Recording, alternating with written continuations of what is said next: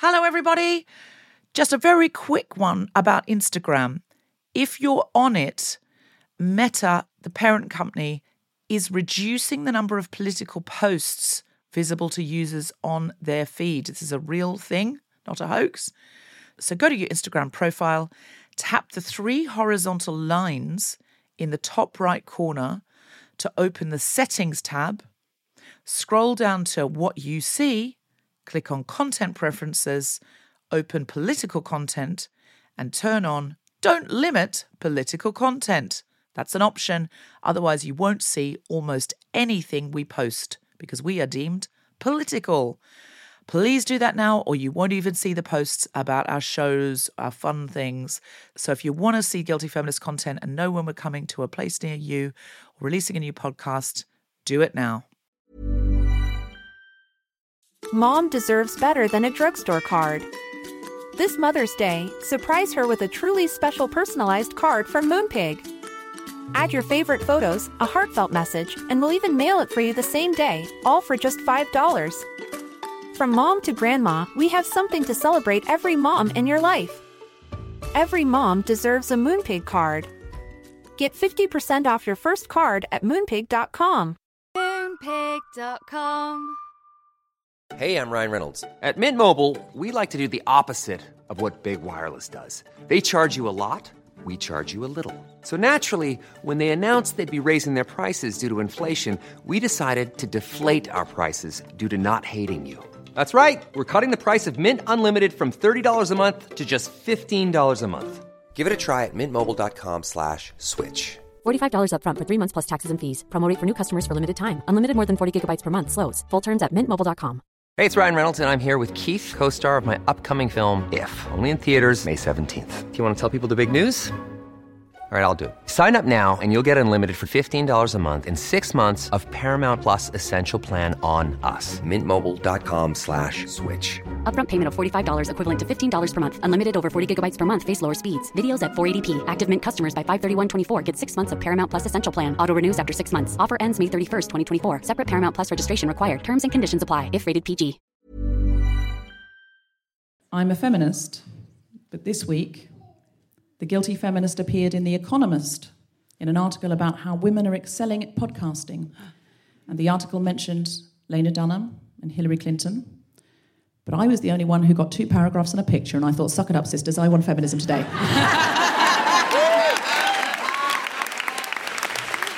That was not a good thought, and I immediately thought something better. I'm a feminist, but I do miss the cheaper car insurance.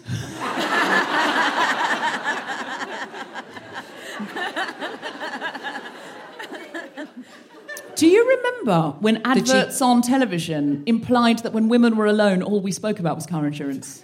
I love that. Every time you turn it on, it'd be like, oh, you've got a nice top, Susie. Well, I saved so much money on my car insurance. Yeah. And I can afford sequins. All the special companies were called things like Giggly Girlies, Pink Little Ridey Motor Cars. And you were like, oh, fuck off, but yeah. Oh, Yeah, absolutely. What, 50 quid a year? Yeah. And it's because we have fewer accidents. I'm a feminist, but when I was watching The Handmaid's Tale, the adaptation of the dystopian novel by Margaret Atwood about a future where women's reproductive rights have become Old Testament in nature, a Hulu drama that's now looking more like year 9 of the Trump administration, I thought, I hope when this actually happens in a post-Trump, post-Brexit landscape and we are all marshalled into homes to serve the 1%, that my commander is as handsome as Joseph Fiennes. I mean, it could be worse, is all I'm saying, Elizabeth Moss. I'm a feminist, but I have created another white middle-class male. You've invented one. You've grown one in your body. Yeah. You've grown entitlement and privilege inside your uterus. Haven't I? I'm so sorry. You'll coax him into being an ally, a feminist ally. At the moment, he's pretty violent. He's only like 18 months or something, isn't he? Mm. There's time. You thought she was going to say years. He's only 18 years of age. He's a young offender. I'm a feminist, but sometimes I read Justin Trudeau's tweets in French. Even though I don't really understand them, and pretend they're secret messages to me. So this is one I read earlier. Je suis impatient d'accueillir mes homologues l'an prochain dans la magnifique région de Charlevoix. Hashtag J7 Charlevoix. And I thought what he meant in this secret message to me was, I am impatient to see you, my darling, and ravage you in the magnificent Canadian region of Charlevoix. Hashtag ravage Charlevoix. I'm a feminist, but I hate all photos of me where I look genuinely happy. Because... So I'm grown up enough, I'm feminist enough to now not hate all photos of me. It's not enough for you, is it? I can tell. But, because I used to look at all photos and think, oh, you fucking minger. And now I don't look at photos and think that, unless I look genuinely happy in it, because then I think, oh, you fucking minger, and you haven't even noticed. I think you look very beautiful in Look photos. at you in that picture, you've forgotten you're a minger. You look... And now they're the worst ones. No, you look very lovely in photos. I won't have it. I, on the other hand... Shut up. Live from the Theatre Royal in Brighton, the Spontaneity Shop presents The Guilty Feminist with Deborah Francis-White and guest co-host Jessica Mustardew and very special guests Sharon Horgan and Rebekah Staton talking about motherhood.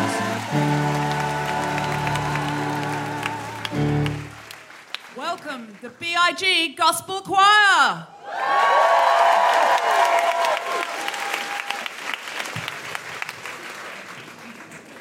Thank you, ladies.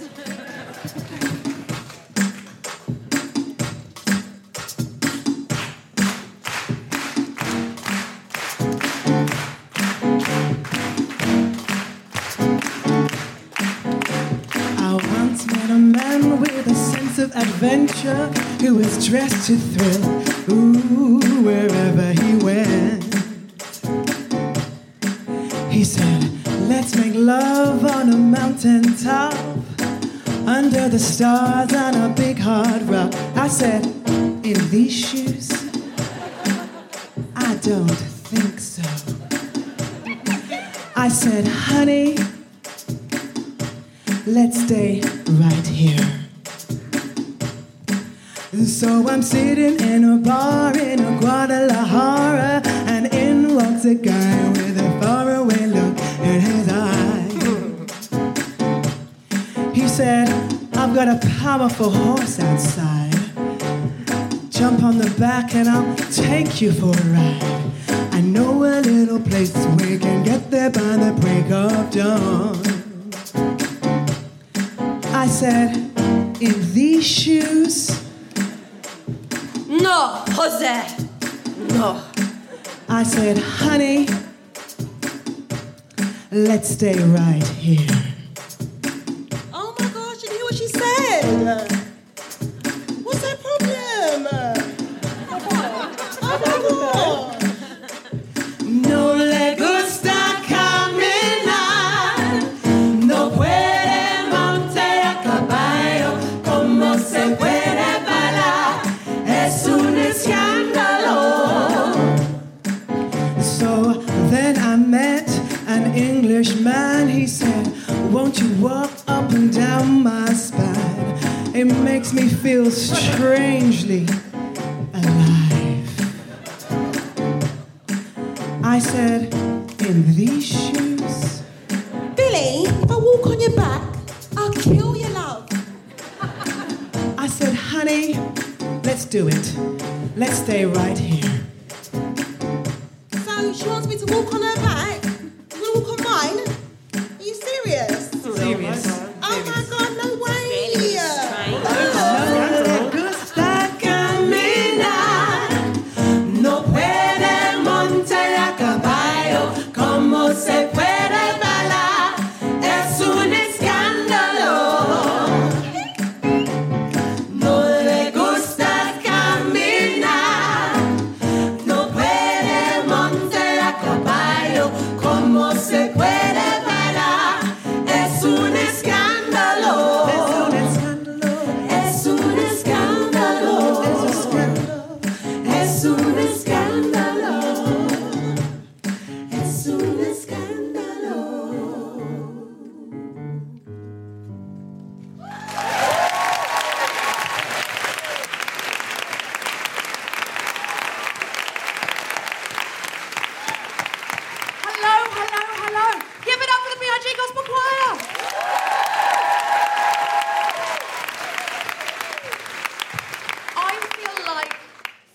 feminism needs a gospel choir all of the time.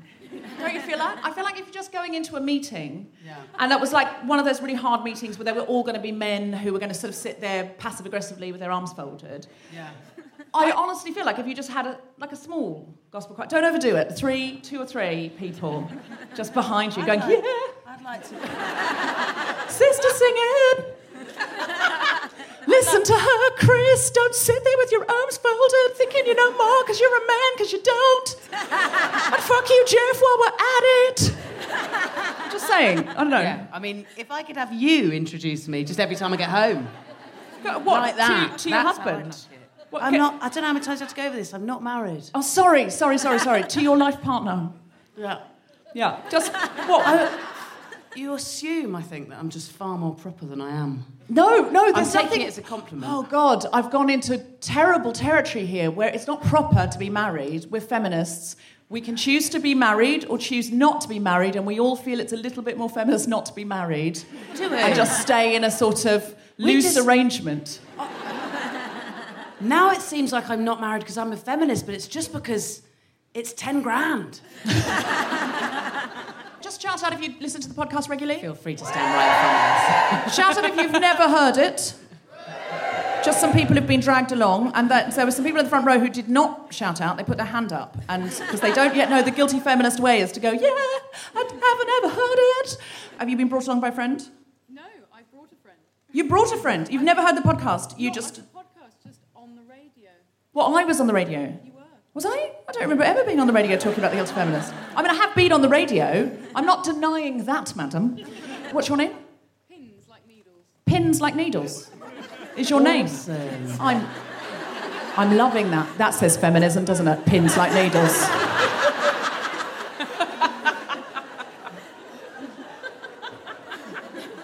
Here's my friend Chainsaw. Fuck you both. So, tonight we're talking about motherhood. Yeah, that's right. Any mothers in? Give me a cheer if you're not a mother. They sounded happier. They sounded more energetic, didn't they? Yeah, they sounded like they were out to party tonight. We're in Brighton and it's a Sunday night, but we don't give a fuck. What was that? They've had more sleep, yes. Yes, it's all right. Do you need a support group? Or... that didn't sound like a heckle, that sounded like a cry for help. It didn't sound like a heckle at all. So what was your challenge, Jess? What was your feminist motherhood challenge? So I am fascinated by my own guilt with motherhood. It's a thing for feminist mothers, it's isn't massive. it? Because you think, well, no, of course I should be working, and that's an important part of, if you want to be working, and you always feel guilty. I do think as well, like I do more than ever before, to fully acknowledge just doing the mothering is a full-time job. So doing other things on top of that is doing more than one jobs. I have a thing where, I think especially being self-employed, where whenever I'm not with him, I have to be working. I have to be doing something that counts as work. Otherwise I feel riddled with guilt. But I've been trying to get rid of that because it's making me mad. Because you can't live like that. But one thing I do is look at my phone way too much when I'm with him, and I don't feel like objectively I can justify that. I could pretend that it's constantly for work reasons that I'm looking at it, and it's not. And I don't want him to live in a world where, well, he's going to grow up in a world where we're all just constantly looking at screens more than each other. So I think at least for this little tiny bit while he's tiny, I need to focus on him when I'm with him. So my challenge was, I tried to do a fortnight of not looking at my phone when, well, I kept changing the rules. I was going to do a fortnight of not looking at my phone until he was asleep at night. And then after, I think, an hour, I went, I'm going to do it when he's awake. I won't look at my phone while I'm with him when he's awake. And then he went down to one nap. No, he'd already got to one nap, and I was like, God, I just couldn't do it. I physically couldn't do it. It's the hardest challenge I've done for one of these. I just kept pushing it. Got to the point where I moved the rules to, I just won't look at my phone when he can see me. And he's 1.5, and it just meant I was just leaving him in rooms. And I don't have one of those like perfect baby-proofed homes. I was just leaving him in rooms with ovens and... Do Did you find just even though upping your time away from the phone a little bit improved your relationship with him and your feelings of, you know, perhaps reducing guilt if you weren't there? I wish it had. No. Well, it's awful. So what made me realise it's like, yeah, if I can go, right, sit down, let's do a fucking jigsaw. This is going to be really good. You're going to enjoy this. And then you've done the jigsaw. Beyond like one book, one jigsaw, it's really made me realise is that hanging out with someone who's won is fucking boring. It really is. Boring. It is though. No, it is. It is. Yeah. So awful. It's so nice for short bursts though. They're adorable. The bits of parenthood I want, I've decided, and I really want these bits a lot. That photograph you see of the couple when they've just had a baby and they're just looking at the baby in wonder, and it's like a curtain's been lifted and angels are singing. Mate, the bottom half of that picture is just gore. They don't shake crop. You wouldn't want to one of those in the future. Those pictures you'll be able to sniff them and No, they crop that. I only want the top half of the picture. Okay, fair enough. And the other picture I want is parents watching their child as a bride or groom giving a speech. And their faces are like, oh, they're leaving. And those are the two pictures, you know, that we've done it. No, but more like we've done it. Look at them, I'm so proud of them, or something, or seeing them at a graduation or something. Yeah. But they're the moments I want, and there's lots of bits in between. But in other ways, I feel like, God, I'm missing out on one of life's biggest things. And sometimes I think when I'm old, I'm going to regret it. Because I tell you what, the Edinburgh Fringe Festival will not come and visit you in an old person's home. And if it did, it would be fucking annoying with all its jugglers and just flyers.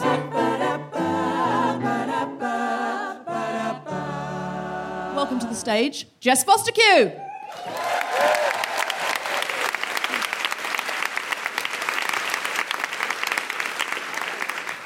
Yeah, I've spawned. I'm not going to assume that means we've got anything in common. Those others of us here who have made that mistake already. I think I'm constantly being thrown into situations. My one is just over a year and a half old. And I'm constantly being put into situations now with strangers where the assumption is because we've all heaved out children that will have a similar sense of humour. And that's not the case, is it? But what better way than humour to try and break the ice in these claggy situations like play groups and singing groups? I took my son to a play group and he was kicking off, screaming, shouting, and I parked his buggy next to another toddler in a buggy that was similarly screaming and shouting, and its mum and I locked eyes, and it was a nice moment. It was like, oh, yeah, both had a long morning. Got your back. I got your back too. It was nice. It was like, oh, I was like, I think I'm about to meet a friend. And she went, oh, she's teething. It's always teething, isn't it? And I went, mine's got a horrible personality.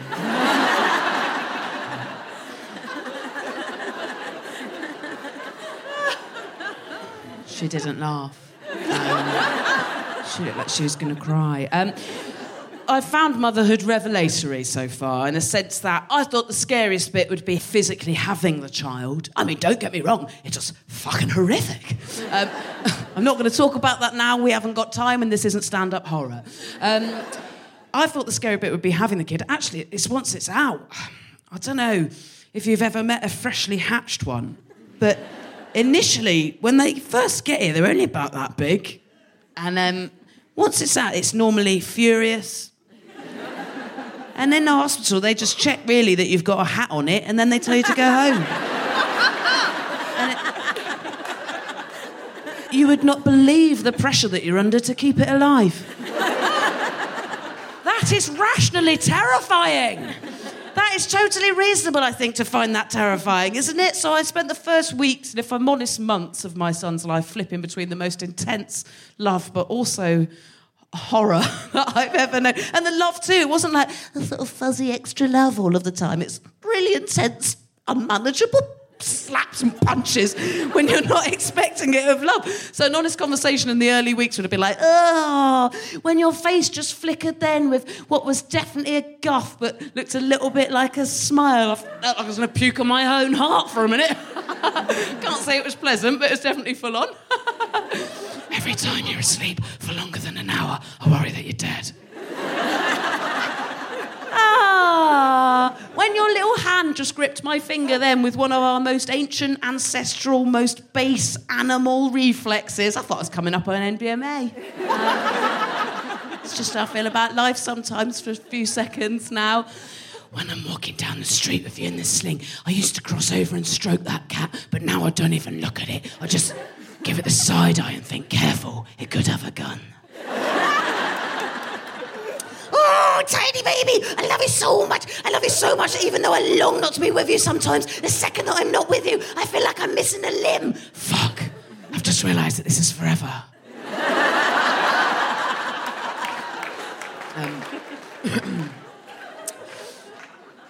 Also revelatory, having a kid has changed my relationship with my mum. She's a new grandparent. I didn't realise that when you become a grandparent, you go into a sort of biological PR overdrive for that kid. I mean, sometimes I do worry that she loves him more than me. She says she thinks it's fine to do this. People go, oh, Nikki, how's your grandson? And they don't really care. They're going, oh, Nikki, how's your grandson? She'll go, oh, he's fine. He's actually very advanced. That's no way to talk to people. Also, no offence to him, but he's not.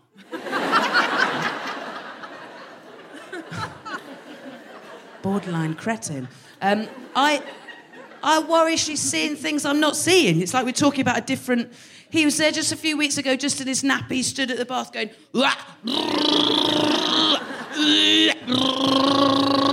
And she went, he said, thank you. Did he? So I didn't catch the nuance if he did. When he was so tiny, he was sat there, too small to even sit up by himself. He was curled up on a cushion like a prawn, right?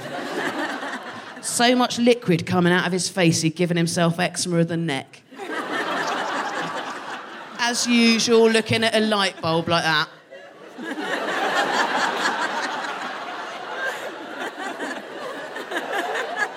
And my mum looked at that and went, I think it's going to be really musical. Do you reckon? I just wish she'd think about her language. It's 2017. We're the most technologically advanced age we've ever had. If you describe someone, a new person, as very advanced, some people are going to come around taking you on your word there, aren't they? They're going to expect to meet a creature that is actually very advanced. Maybe like a genderless, hairless empath. Maybe he's already learnt Russian twice. Maybe he understands how to play any other than the very last round of Only Connect. That's never worked before here, thank you. Maybe he's got a comprehensive and refreshingly not secret plan of how the fuck we do execute Brexit. Maybe he's physically advanced. Maybe he's got sort of adamantium bat wings or like legs that can transform up and become the hull of a speedboat. Or like maybe he can sneeze mace. Or maybe instead of a bumhole he's got a 3D printer. Or maybe, at the very least, you'd expect that his fingertips are also pens. No, it turns out what my mum meant by very advanced is got quite a strong neck. Not compared to a bull. Just compared to younger and smaller babies. And this is the last thing I'll tell you. So he's a year and a half and he's just started walking. He couldn't be asked for ages with walking. I mean, if you go crawling everywhere and no one's judging you, why would you ever learn? And he started walking after I gave him chocolate to try for the first time. I don't know if you've seen a person try chocolate for the first time. It's pretty amazing. It's a full emotional spectrum. It's basically like a one-man performance of Planet Earth 3. It was pretty glorious. And I got him out of the high chair and put him down. And he just walked for the first time ever, just like...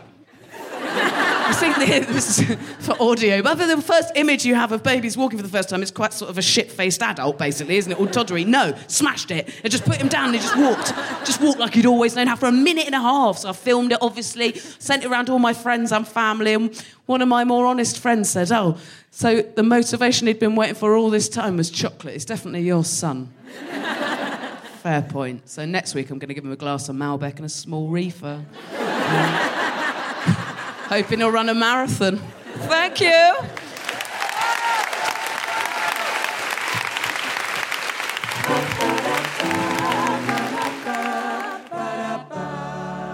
So my challenge, I said to Jess, I'm going to mind your baby for a whole day just to see what that's like, you know, to sort of Get it. And then Your challenge. I had a few writing deadlines on. So the next time I saw her, I said, can I mind your baby for an hour? And she laughed and went, I knew it wouldn't be a whole day.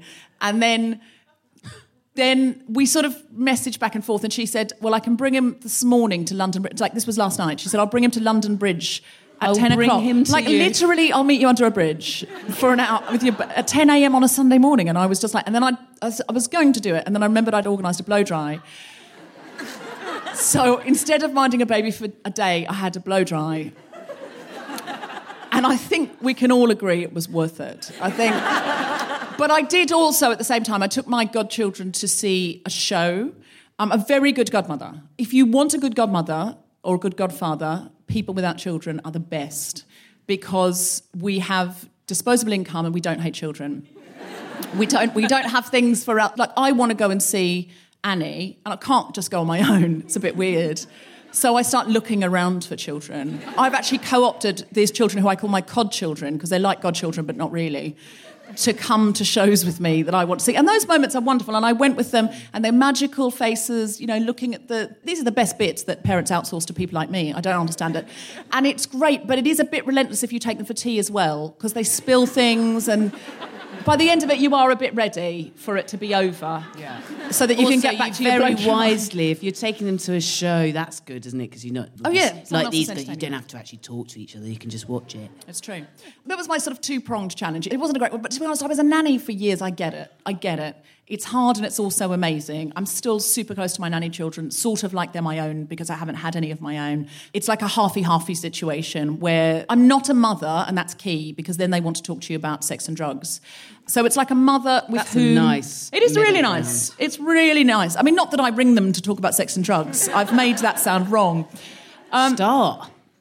That would be cool, I think. What, to... Yeah, to like fill that boundary. Yeah, it's honestly, if you've got a grown-up in their life who knows them when they're small but adores them all the way through, it is a great thing, because when they hate you, they'll come to that other grown-up and say, I've got a horrible coke addiction. Now...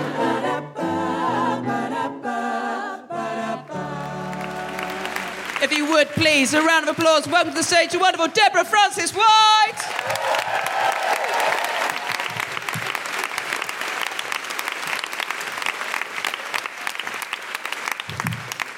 So I've tried to have babies. I mean, I've done all of the things, all of the normal things. I haven't sort of, had barbed wire here with a foreskin of a goat in it or anything like that. It's just sort of like the normal things like ejaculation, IUI, IVF. And that didn't work. And I go back and forth of, should I try? Because my life's really good like it is, and I sort of go off the idea of having a baby, then I think I've got to have one, and no, I shouldn't have one, and, I just go back and forth. And my friends always say to me when I talk about this, well, there's never a good time to have a baby, so do it now. That's a terrible, terrible argument. There's never a good time to hit yourself in the face with a hammer. Do it now. Do it now. No one says that about anything good, ever. They don't say it about, there's never a good time to have a beachfront holiday. Do it now. They don't say that. Why are they trying to get you to do it? And I think the reason is sometimes at like 1 o'clock in the morning in a dark, drunken bar, I'll be out with a girlfriend who's got babies, got children, and just sort of on the 5th mojito or something, she'll just start saying, of course I love Wilhelmina. I do love her. Of course I wouldn't wish her away. I would not wish her away. No, I wouldn't wish her, not for a minute. I mean, what kind of monster would wish her own child away? But it was better before. I mean, my life was better before. Objectively, it was better before. I mean, if you don't really want babies, it was better before. But I love her. I love her so much. And and the thing is, there are moments of great joy. I mean, great joy you'll never understand if you don't have a baby. Moments of great joy, fleeting moments. I mean, fucking fleeting moments of great joy that you will never understand. Hours of horror. Days, weeks, months of horror. But fleeting moments of joy and love that you will never understand. But I mean, I wouldn't have it any other way. It was better before, but I wouldn't have it any other way. I mean, it was better before. I wouldn't have it any other way. If I had my time over again, I wouldn't not have her. I mean, Harry, on the other hand, he's a different story. I wouldn't have him again in a fucking heartbeat. He's ruined all of our lives. I saw a documentary a few years ago about heroin addicts. And it's a similar rhetoric. It's like, but the highs. But the highs are so amazing. I mean, obviously my life was better before the smack. But, I mean, do I look 20 years older than I am? Yes.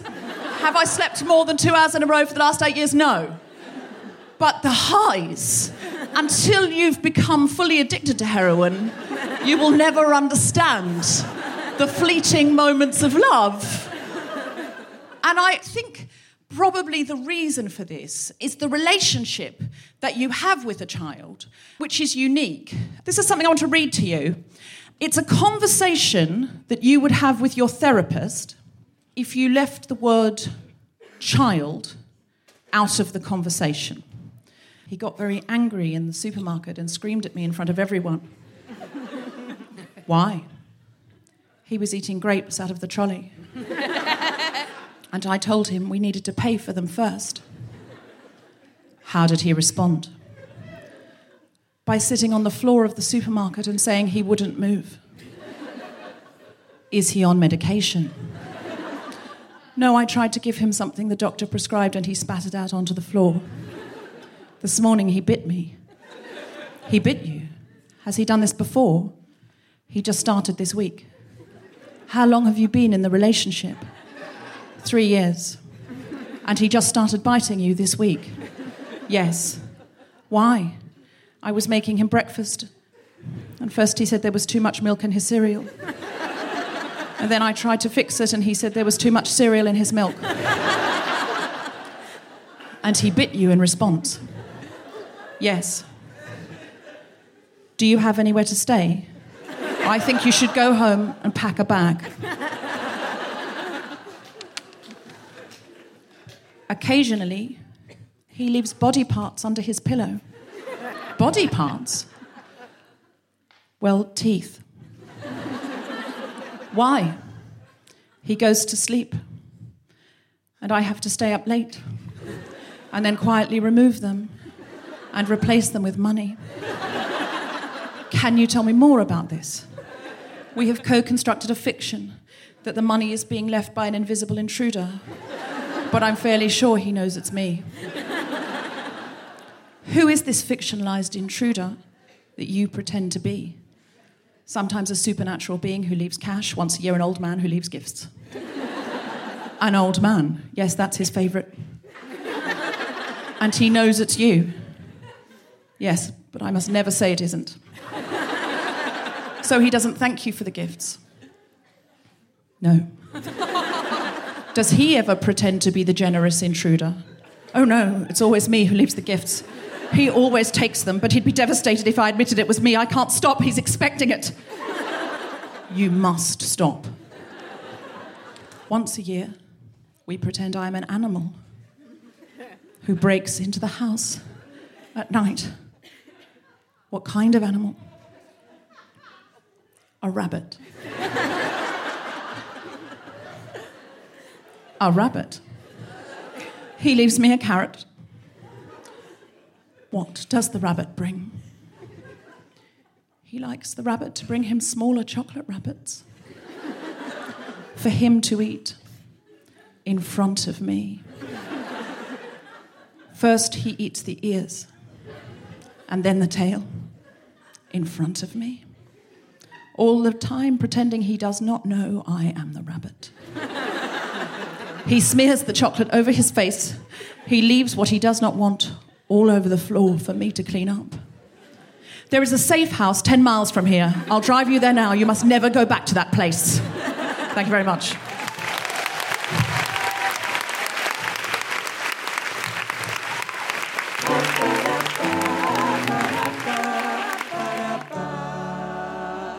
Hello, Guilty Feminist. This is Deborah Frances White from The Guilty Feminist, briefly interrupting The Guilty Feminist to say hello. On Sunday, October the 15th, we will be in Melbourne. We're doing a Guilty Feminist event at the Wheeler Centre, Festival of Questions. It's $20 to get in, and it's basically an episode of The Guilty Feminist with some extra whistles and bells. Don't miss it if you're in Melbourne. It will be Sunday, October the 15th, and you can get tickets by going to wheelercentre.com. If you are in Sydney, the first 3 shows have sold out, so we've added an extra one at 5 p.m. on Saturday, October 21st. That's the only show now that's going to be available in Sydney, Saturday, October 21st at 5 p.m. Brisbane sold out, but we have added an extra date in Auckland on Sunday, the 29th of October at 5 p.m. Now, I have a request this week, Guilty Feminists, and I'm really, really hoping you can help. Over 137,000 women and girls in England and Wales today are victims of female genital mutilation. It has devastating lifelong physical and psychological impacts, and many vulnerable women have no access to support services. The Dahlia Project, that you've heard about quite a few times on this podcast if you're a regular listener, from the wonderful Layla Hussein, provides safe and accessible specialist counselling services for women affected by FGM. To put one woman through a full course of group counselling sessions costs £180. This not only helps the individual work through the physical and psychological impacts of the violence, it helps break the cycle of abuse in families and communities. We are looking for 111 feminists who are each in a position to pay for one woman's treatment at £180. Now, I know for a lot of people that's a great deal of money, more than you've got. So I'm hoping to find a network of women who will reach out to others who can each afford to sponsor one FGM survivor.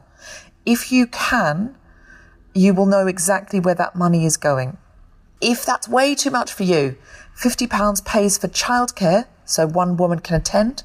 Or if you live in the UK, we would love you to donate your first Jane Austen £10 note in our hashtag Jane for Dahlia, hashtag First Tenner drive. Otherwise, any other amount in any other currency is extremely welcome.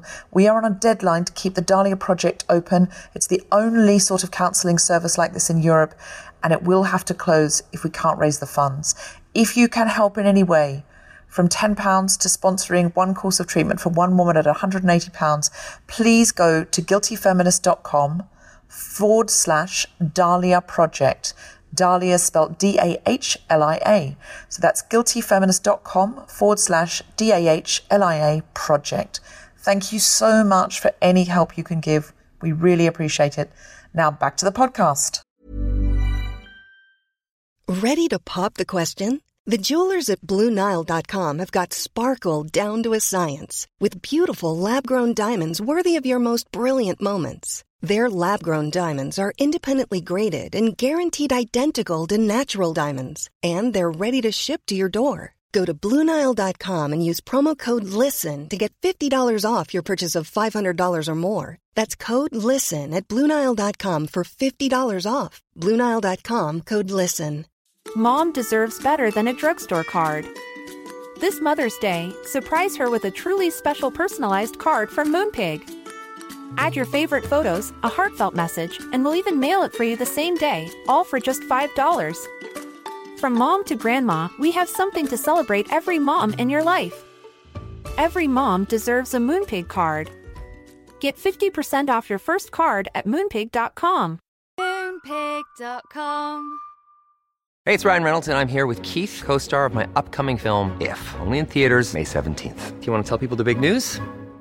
All right, I'll do it. Sign up now and you'll get unlimited for $15 a month and 6 months of Paramount Plus Essential Plan on us. MintMobile.com/switch. Upfront payment of $45 equivalent to $15 per month. Unlimited over 40 gigabytes per month. Face lower speeds. Videos at 480p. Active Mint customers by 531.24 get 6 months of Paramount Plus Essential Plan. Auto renews after 6 months. Offer ends May 31st, 2024. Separate Paramount Plus registration required. Terms and conditions apply if rated PG.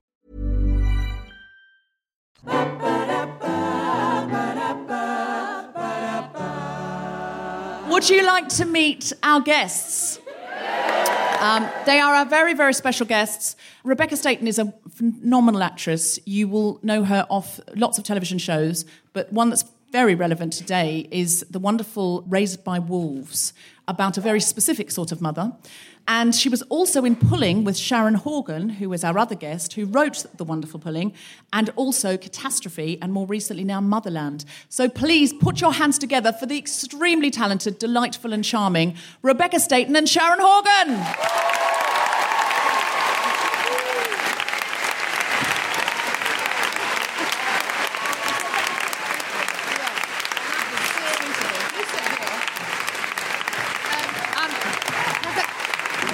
Rebekah's looking after her baby. This is a fantastic late motherhood entrance. She is literally buttoning up her top. Hello, darling. Hello. Were you just buttoning up your top from breastfeeding right there? Really was. This is the working mother, isn't it? This is a shining example of working motherhood. So you're both mothers. You're quite a new mother. Yes. 8 months? 8 months. And you're a seasoned professional. Yes, I have a 13-year-old who's in the audience. Yay. And an 8-year-old, both girls. So you've done it for ages. Yes. Firstly, does it get easier? Bearing in mind the 13-year-old in the audience. I really wish my 13-year-old wasn't in the audience. It does... Yes, I guess in some ways it gets easier, but then, a whole load of new challenges appear. Having a teenage daughter is a very wonderful experience. But there's lots of extra things to worry about. When they're little, it really is just keeping them alive. I agree. It's mainly that. Yeah, but then they for start me, to ask when for stuff. when you have the baby, I knew it would be a day. I kept saying to myself, "It's a day."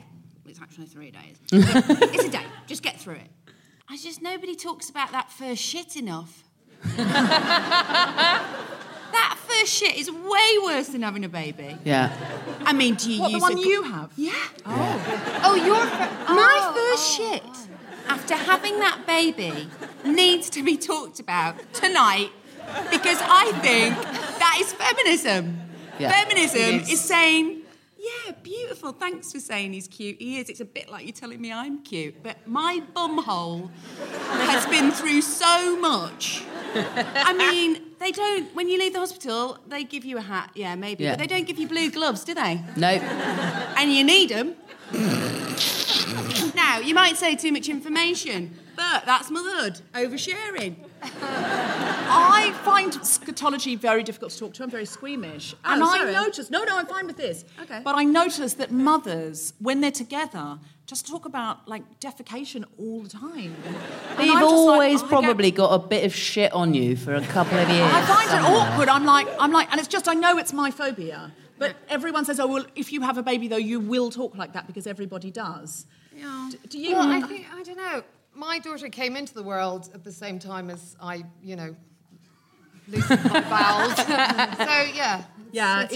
It's always there. Yeah, you can't... That kind of thing stays with you. And also, I'd had the epidural and it had come out, so they gave me another epidural. And then, weirdly, they started following my birth plan when he was out.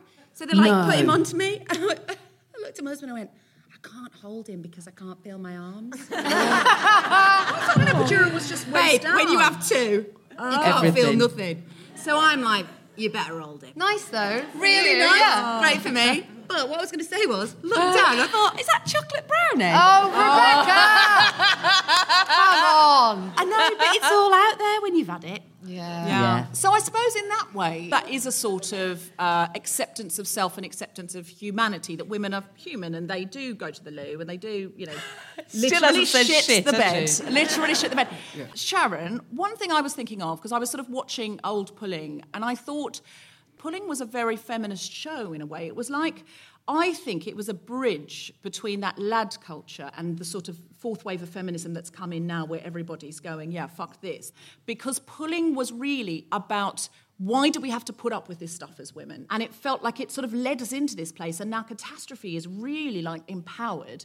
Do you feel being a mother, all of you, do you feel it makes you more feminist? Does it make you more aware, or do you not have time to sort of think about it as much? I guess it does. I mean, I think it especially does if you have daughters, because it's not just about you, it's about what you're going to teach them and what you want them to learn from you and what skills you're going to give them to go out into the world. But motherhood in general, does it make you feel like that?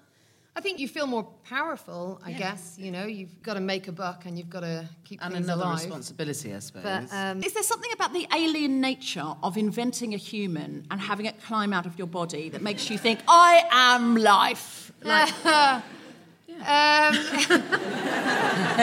think the decision to do it as well is quite a big thing. I was not a super young mum, but I was I think I was 32 when I found out I was pregnant. And I remember I hadn't been with my husband for very long, so it was a bit of a nerve-wracking thing. But I remember... Is this the story of catastrophe? Yeah, actually, yeah. My whole life is the catastrophe. But I remember doing this ridiculous thing, which was... first of all, I told my husband that I was pregnant, and he said, I don't think I'm ready for a baby. And I went, oh, that's great. That's good stuff. That's a good start. But I think he was just being provocative. But I remember calling my agent. And when I think about it now, it seems the most insane thing, because it's not like I was doing anything interesting with my career at that time. I was pranking celebrities in a sketch show. So it was like, should I keep pranking celebrities, or should I bring life into the world? But just that thing of like, am I going to be able to continue doing what I'm doing, and sort of balancing that out and making that choice feels like, I guess, a kind of feminist act, yeah. Does it make you feel guilty when you're at work because you're not with your child, and when you're with your child you feel guilty you're not working more? Or do you sort of come to a place with that where you go, I'm good enough, I'm balancing it all? I never feel comfortable with it, ever. No, it's a journey.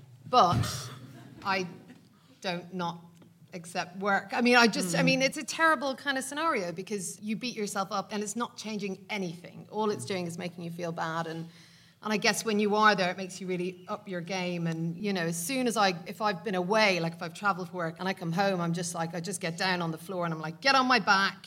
I will horsey ride you around this room for... Even though she's 13. Well, no, not anymore. I don't know. You bring your A game. I think that's right, though, because I think you could just be bored and relentlessly with these people, and they could pick up on your dissatisfaction, and in a very real way, that is not as good as shorter time with them, but that time being full of love and energy and engagement. Yeah, but Deborah, I've got to say this. I had so many friends get in touch, like week 2 of having the baby, going, if you need to get away from the baby and get down the pub, if you need a break from the baby, just ring us. I was like, I don't want a break from the baby. The baby's cool.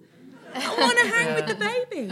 And then what about week 6, though? No, that's been the shock for me. I am very career-driven. I've loved my career. But motherhood has taken me by surprise because, footwork. Yeah. That's really nice. That's really nice. Yeah. And if my agent's listening, I don't mean that. I think you do little things to up your game, like you were saying about not turning on your phone when you're kids asleep, and obviously you didn't go through with it. I am going to try. You do try and introduce things like that into your life to sort of make you a more present parent. Like I decided I didn't want to, I like to drink wine in the evening just to relax. And not because I'm topping up any sort of alcohol levels that are in my bloodstream all the time, but and I thought, I don't know if I want my girls seeing me, having to pour myself a glass of wine, so like associating their time with me as being a difficult one. So I just started drinking it from a mug, and no one knows. That's great. I think as well makes you... I wish it wasn't true. A bit more focused about what work you will take. I think before I had my baby, I was very much like, I'm not taking any time off. I'm not going to want any time off. And the same thing was like, oh, God. And I think if I ever had another one, I would take a long time off, because I kind of look back now and go, what was I thinking, jumping straight in? But... you do what you're going to do. You just learn from trying whatever you try each time. Can I say, as a non-child person, my mother worked. She was an artist and she painted. And a lot of my friends' mothers did not work when I was growing up. And I was so proud of her. I remember I'd go to her art exhibitions and I used to be like, that's my mum. And I remember her winning things and selling. I'd see the little red stickers go up when she'd sell things. And I'd be so proud. And I always imagined myself with a career. I never imagined myself married with children. I don't know why. I just, my parents, we stayed together and we had a happy family, and there were 3 kids and a dog and a cat and all of that. So I think the work that you do that they can see and be proud of is very valuable to them. And I think girls as well as boys, because boys with working mothers often have great respect for women in the workplace. Not to say that boys who have not... No, there are plenty of women who want to stay home with their children, and that is so valid and so important and so amazing. I'm not undermining it.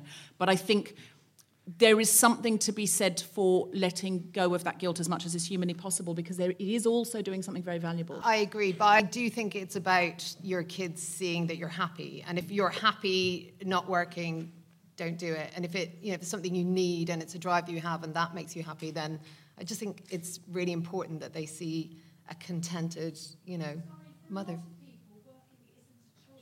No, you're right. You're right. Absolutely. You've got to go to work to earn the money Of course, to put the roof over. Yeah, absolutely. I just mean I always hate the idea that any woman would feel like lesser for not working if they've chosen to be a stay-at-home mum. I just never like the feeling that might sort of make some women feel do bad get. in any way. Well, I know women who have stayed home with their children and they get lots of, well, when are you going to start working? And they're like, well, this is what I do. And so we need to say both of those things. One is work is incredibly valid. When you're staying at home working with your children, it is work to stay home and look after your children. And actually, I said F work.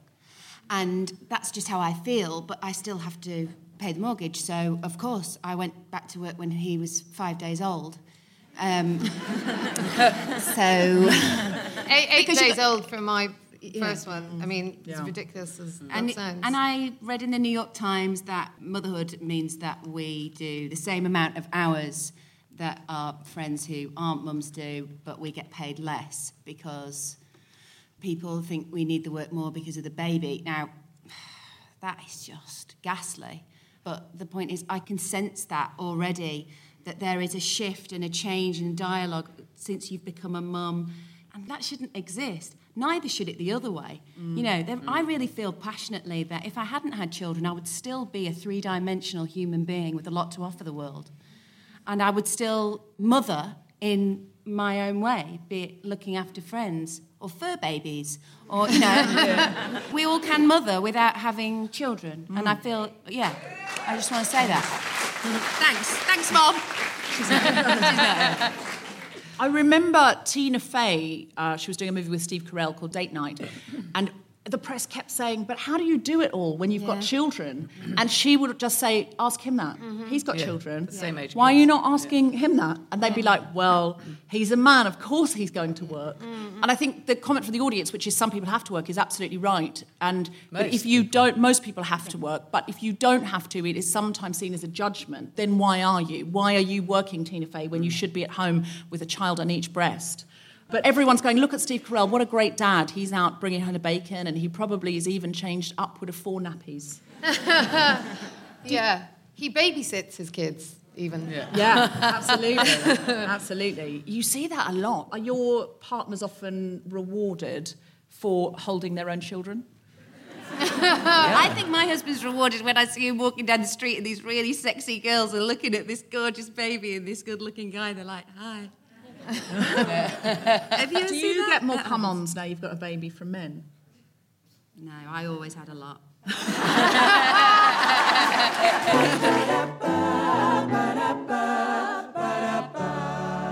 So Q&A from the audience. Does anyone have a question? Yes, one here. Oh, yeah. I was just going to ask you about, as a mum, when you choose to go back to work or when you need to go back to work, what I found is that the jobs are really shit. So you're in a career for so long and you get to a certain point, and then maybe you take some time out because you've got several kids or whatever, because you need to. Yeah. And then when it's time to go back into work, you can't rejoin at the same point that you left. Yeah. And so there's a lot of jobs that are poorly paid in relation to what you used to sort of command. Yeah. And the jobs themselves are quite low-skilled. So I think there's a lot of mums I know won't go back to work because there's nothing out there that they like and they can't justify paying for childcare because the jobs don't pay enough. Do you know what I mean? Absolutely. I mean, we could do a whole night about childcare, couldn't we? Yeah. That we are paying other women, hopefully well, to look after our children. Often not, I think. But do you know what? Like, some of the fees are extraordinary. Yeah. For nurseries. But the wages aren't. The fees are, but the wages aren't. Yeah. No, it's a nightmare. And the thing about being nervous about... I mean, I think that one of the reasons why I went back to work very quickly is because I was really anxious that time would pass and people would no longer be interested in what I did or, they would have forgotten me and you have this sort of low-level panic that even if you're not ready to go back to work and even if it's not the right time or, Oh, it's a shit job compared to what you want to be doing. You kind of sort of have this low-level panic and you kind of have to go with it because it's too nerve-wracking otherwise. You kind of you suddenly feel like you're not a relevant person, which is terrible. I feel like one of the big issues is childcare, because if women had access, like in some Scandinavian countries, childcare is free up until the child is ready to go to school. So it's like school is free here.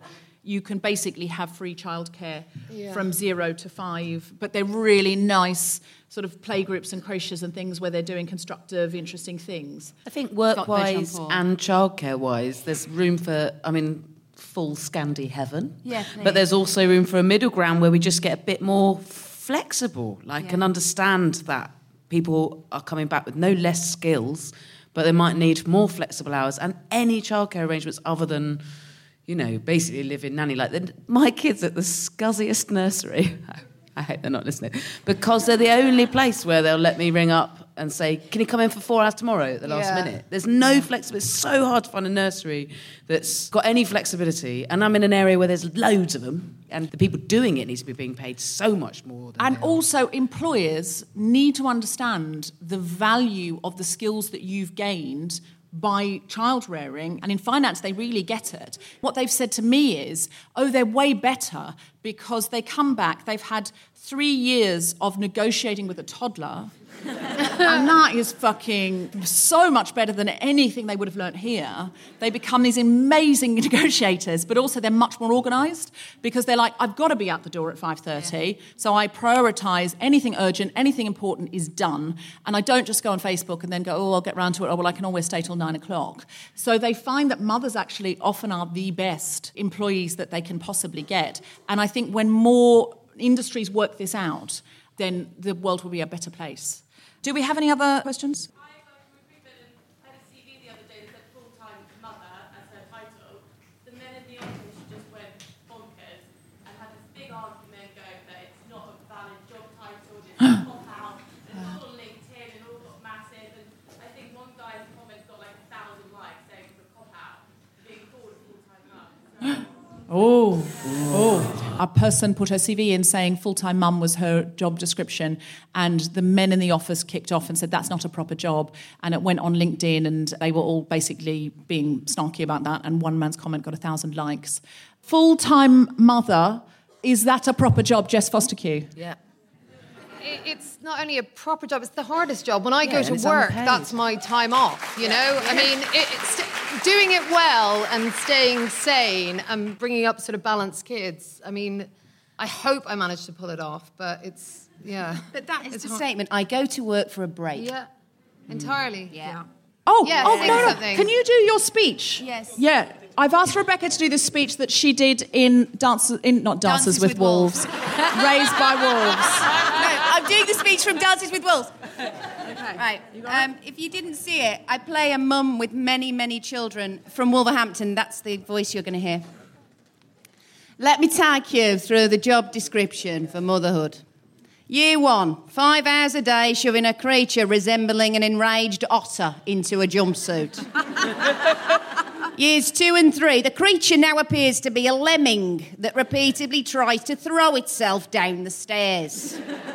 Years 4 to 12, shouting, stomping, knits. 13 to 16, wet towels, self-pity, desperate pleas for the latest iPhone.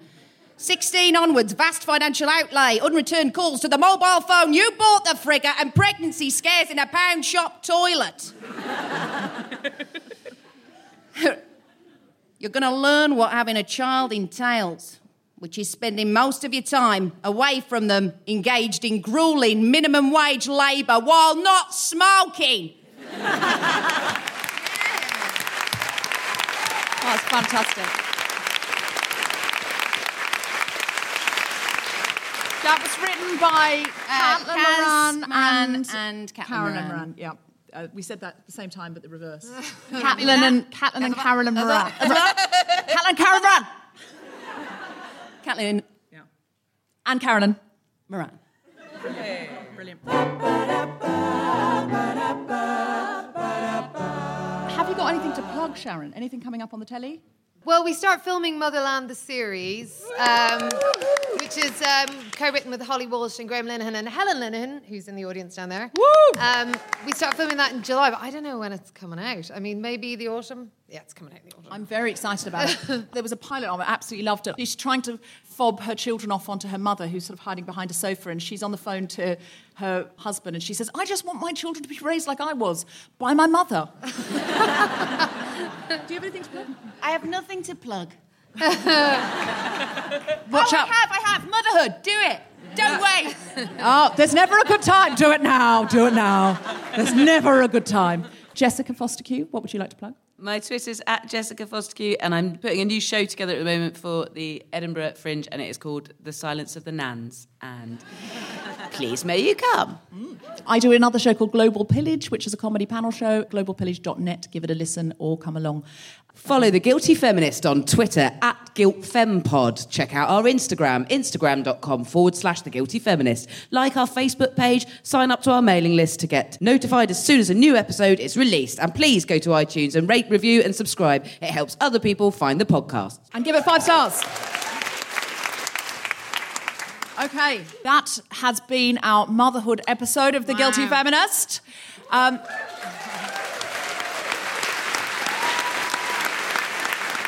Please welcome back on the stage the BIG Gospel Choir.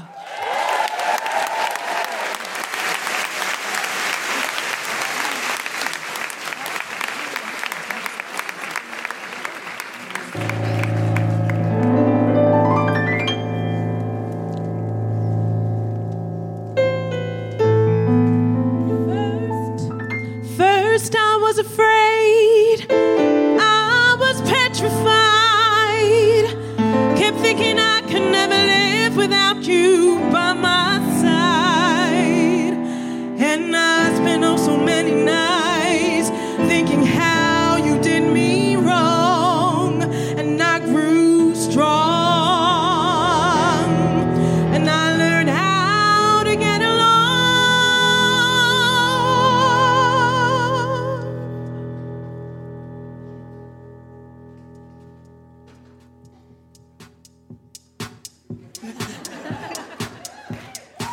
And now you're back from outer space. I just wanted to see you there with that sad look upon your face. Should have changed the stupid locks, should have made you leave your key. If I had known for just 1 second you'd be back to bother me. Go on now, go. Walk out the door. Turn around now. You're not welcome anymore. Yeah, weren't you the one who tried to hurt me with goodbye? Do you think I'd crumble? Do you think I'd lay down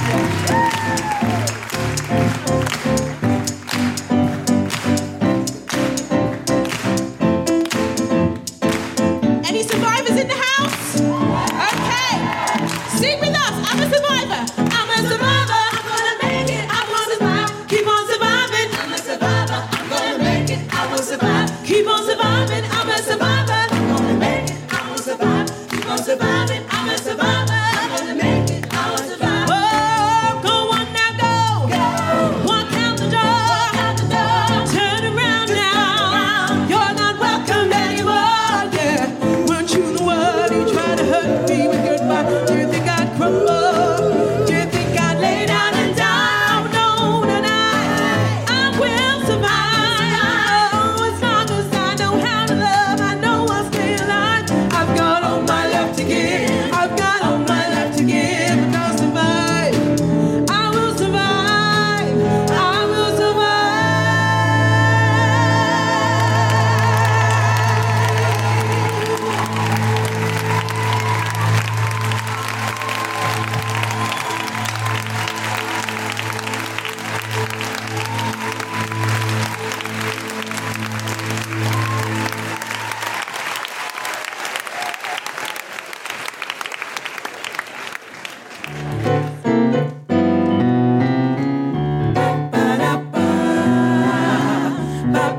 You have been listening to The Guilty Feminist with me, Deborah Frances White, guest co-host Jessica Fosterque, and our very special guests Sharon Horgan and Rebekah Staton, and the BIG Gospel Choir. The recording engineer was Chris Sharp. Music was by Mark Hodge. The producer was Tom Zelinsky for The Spontaneity Shop.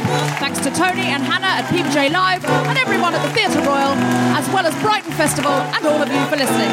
For more information about this and other episodes, visit guiltyfeminist.com.